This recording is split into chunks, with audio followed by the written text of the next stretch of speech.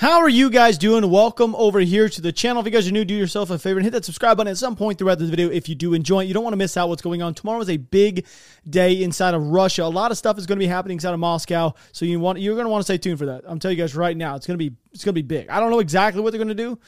But anyway, I want to tell you guys right now, if you guys are new, the mapping you guys are seeing here in my hands is going to be red is going to be Russia, blue is going to be Ukraine, black is going to be like logistical routes and so on and so forth. This is the map that I make every single day. It is updated and annotated for you guys every single video. So, yesterday I was speaking about the Wagner Group. Now, with that being said, I compared them to the French Foreign Legion. That is my apologies. I should have compared them to more like Blackwater, not the French Foreign Legion, because they are connected to France. Okay, now that is my apologies. I know a lot of you guys and gals in the comments were a little bit offended over that, so I do apologize. I'm going to retake that statement, take it on back. I'm going to say right now, I'm going to compare them more or less to Blackwater and not the French Foreign Legion because they're not really the same thing. So just wanted to get that out of the air. Just clear the air there. So we all know that Russia is actually prepping for their victory day tomorrow. But apparently they actually been prepping Putin's military at a very young age, which I want to share this video with you guys right now.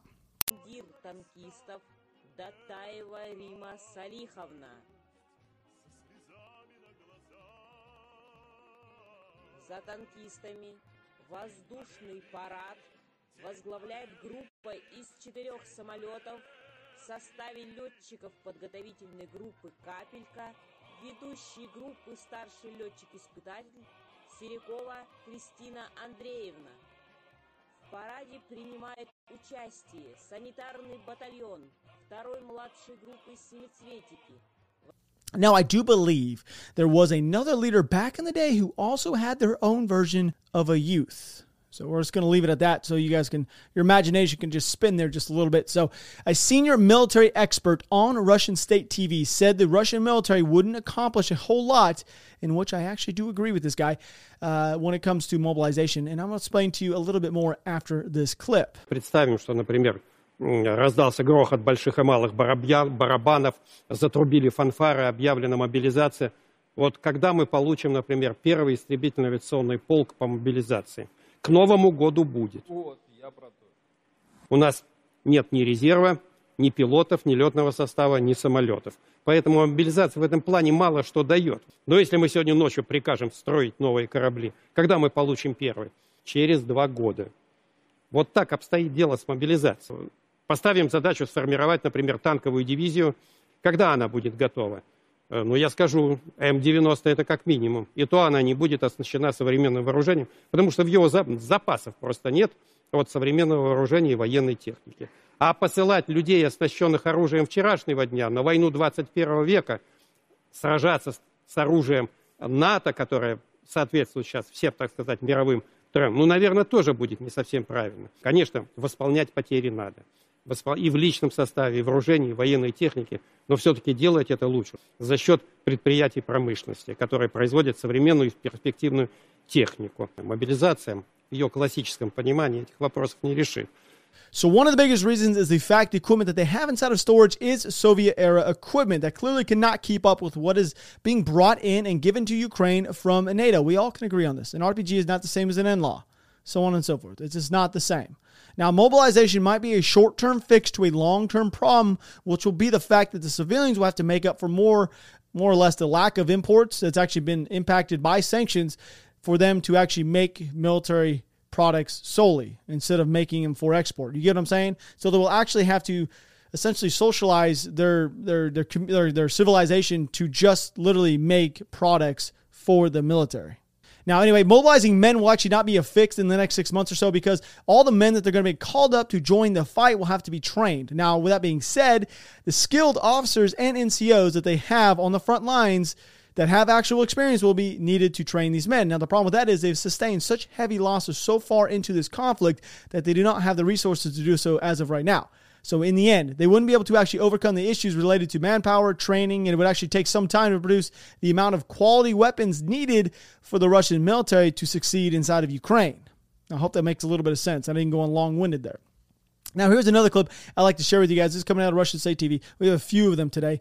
Anyway, where one of their experts is apparently agreeing with one of my thought processes that the Russian economy isn't fit to meet the needs of its armed forces. Нынешняя система, экономическая рыночная система, непригодна для решения задач обеспечения действий вооруженных сил и вообще страны в этих условиях. Необходимо переходить на рельсы некой другой системы, которую я условно называю системой военного социализма, но ее можно изменить как любое другое именование. Так или иначе, речь идет о том, что все, без исключения, стратегические ресурсы, как земля, предприятия, все остальное, должны находиться под государственным контролем и развиваться в соответствии с централизованным планом. Но без этого не обеспечить. Вы анализировали вот, хотя бы даже объемы огневых задач, которые решает сейчас наша артиллерия. 1500-600 огневых задач. Каждая огневая задача – это минимум 40-50 снарядов. Умножим. 50 тысяч снарядов получается в день, на всякий случай. Их надо произвести. Ракетные залпы, да, их надо производить. В день расходуется от 5-6 до 10-15 ракет. Так, их надо производить. Мы столько произведем сейчас в день, 5-6. Поэтому уже даже сейчас, вот в этих условиях, при этом конфликте, нам нужно экстренно переводить промышленность, нашу промышленность, на военные рельсы.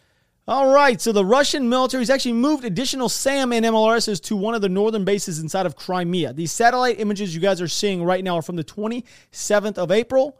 Okay, and also the 6th of May. I have no idea what they're trying to do with this. I would assume they're trying to push and prep for another push towards Kherson. We know that they've lost some ground there, and they want to get by Mykolaiv and then push on to Odessa. I mean, that's kind of a big deal for them. But this next clip is also kind of funny, honestly. It's coming on Russia State TV. Once again, they are desperately trying to keep up so much with the amount of weapons that are being brought into Ukraine that they are now crowdfunding purchases of drones for their own troops. Yes, you heard me say that correctly. They are crowdfunding the purchases for drones for their own troops. And the best part about it is they can't even get them in. They say they're having to actually smuggle them through Lviv because they can't get them in through their own customs because of sanctions. The irony. Sanctions are working. Когда сейчас с линии фронта говорят, дайте беспилотники. Малые, когда люди бешеные деньги скидывают, когда скупили все, что есть в магазинах.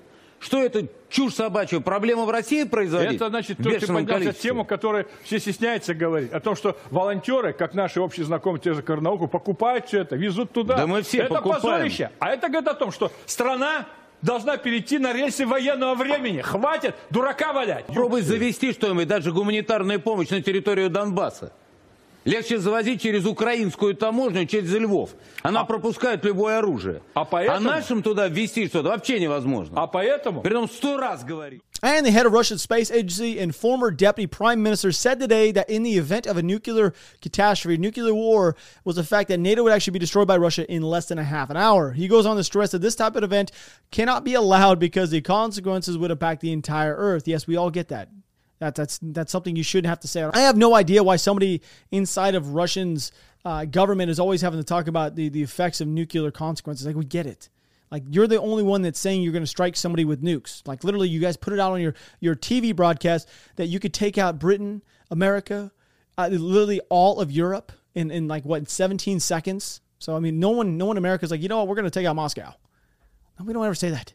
Anyway, he's also claimed that Russian rockets are the most reliable ones on planet Earth and suggested the people who planned the sanctions were suffering from Alzheimer's. I could agree with him in a certain sense that maybe Joe Biden might be a little slower upstairs, but I don't believe that he has that disease as of right yet. It might be oncoming. I have no idea.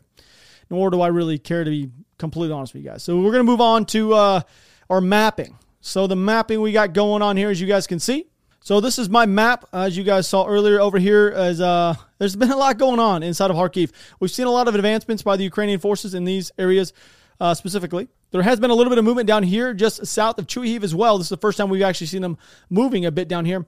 Now, a few bridges have been blown. Let me go ahead and clear this up north of Ruski Tiski, which somebody I think actually sent me an email that you don't say Ruski. It's just Tiski, which... I don't really understand the Ukrainian language at all. I don't know why you'd put a word in there that you wouldn't say. But anyway, through here, there's been 2 bridges that have actually been blown by the Russians that have been retreating back towards Lvivsky, which is right here. I do know this is a thing that has happened. I have not personally geolocated them, so I'm not going to tell you guys exactly where they are. But there has been 2 bridges on this route, on this main route going north, that has been destroyed by the Russians. So just outside of Chuihiv, though, this is kind of a big deal because it's the first time we've actually seen an assaulting element actually move. They've liberated a couple towns from Russian control. These two areas just right here have been liberated. A matter of fact, I have another map I'm going to share with you guys. This was yesterday's map. So this is the area that was controlled by the Russians, as you guys can see right there. All right, I'm going to move over to this one so you guys can see it. So this is the one we're talking about now. That is now liberated by the Ukrainian forces from the Russian control. Now, this is the first time we've seen any type of Ukrainian force attempting to make a push towards Izium from the north. These are some of the main supply routes that have been coming in. You guys see these big dark ones right here? Yes, those are supply routes. Those are the ones that are taking to move logistical supplies in and out of this area. So Izium is down here in the south. There has been some advancements. One of the major advancements has been right here by the Ukrainian forces over the last 24 hours, and they haven't really pushed any farther than that, but that was still a huge chunk.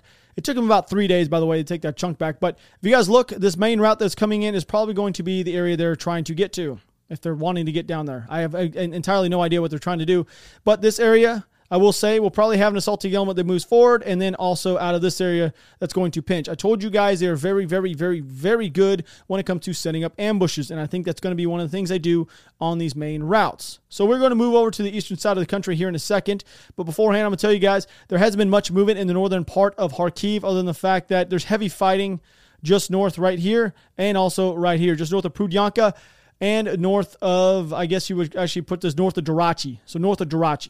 All right. So we're going to move a little bit east. There's been a lot going on inside of this area. A lot of advancements by the Russian forces trying to push through. Now, Ukrainian troops have actually retreated from Popasna to a pre-arranged fortified location. So I guess Popasna has been completely destroyed.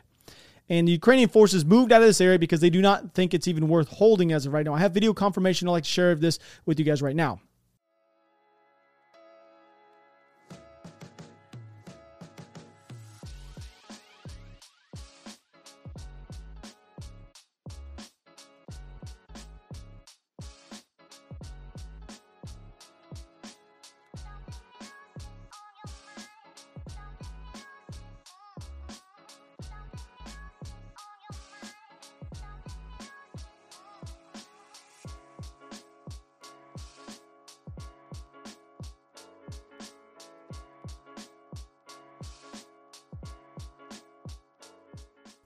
Now, I have annotated it on the map, as you guys can see right here. So I don't know the exact location because this just happened. I don't know whether Ukrainian forces are currently set up. It could be roughly something like this. I don't know, so I have not annotated it. But tomorrow I should have a better idea, and it will be roughly put on the map for you guys. But it also appears the Chechens have made their way into Popasna as well, and I have a video I want to share with you guys of that.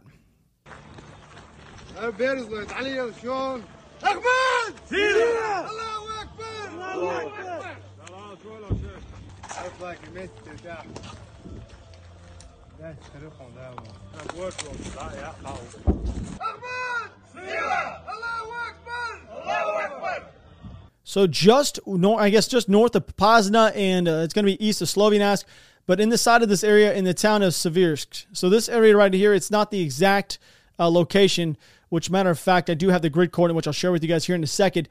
But the Russian forces actually lost 3 floating bridge vehicles, a tugboat, an amphibious transport, an engineered vehicle, and 2 BMPs. Those are the images you guys saw just overlaid. Now, I'm going to tell you guys right now, they might be moving into this area to actually push around to get on this main route. Do you guys see this main route that's coming down? I believe that's what they were trying to do, but they got kind of caught up, which, you know what, I have the exact location, has been geolocated to right here. This is the exact location those images are coming from, okay? Now, if you look exactly where that is at, it is not directly inside the town of Seversk, so there's that. Now, I think this is kind of a big deal. They got caught off guard, and if you guys could tell, here's Seversk right there. So you have a Russian element that is right here that is trying to push a little bit more south. So I think they were trying to set up a route to where they can connect to this main route that pushes all the way down and all the way west.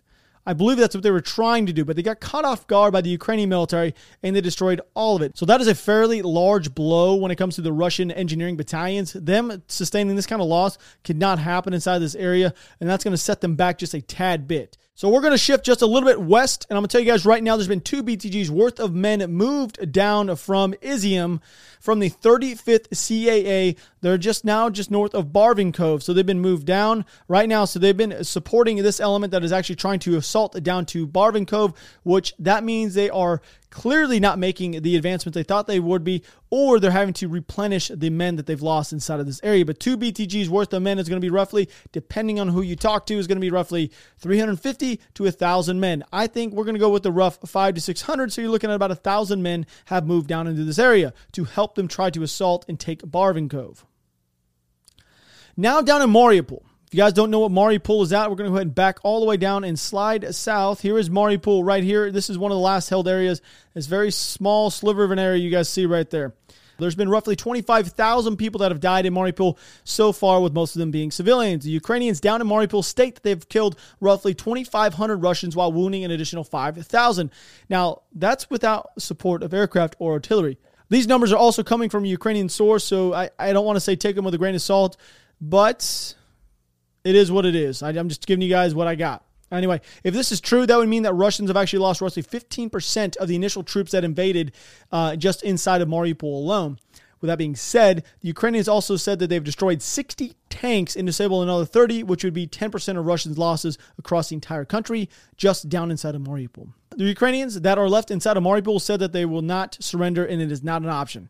So they're literally going to fight to the death inside of Mariupol. So once again, I've saying this for the last month or so, this is their Alamo. And to me, this is kind of nuts. I've been saying this. I don't know if it's going to go on another week or another week or another week, but I think it's very imperative that these men down there continue to fight, because they're having to keep all these Russian forces inside of this area and not be able to redistribute them out throughout the country. So here's some drone footage if you guys are wondering what it actually looks like down there in Mariupol and what it currently looks like of the last holdout inside of Ukraine. Here it is.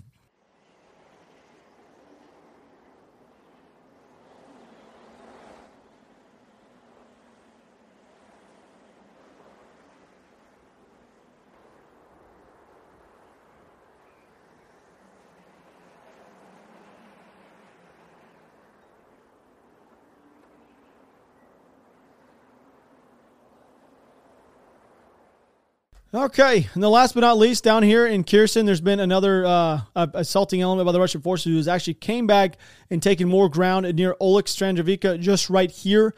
It is now contested. This area is now contested by both parties. There's not controlled by any one side. I think we've actually seen the Ukrainians lose this 3 times and the Russians take it back now 3 times.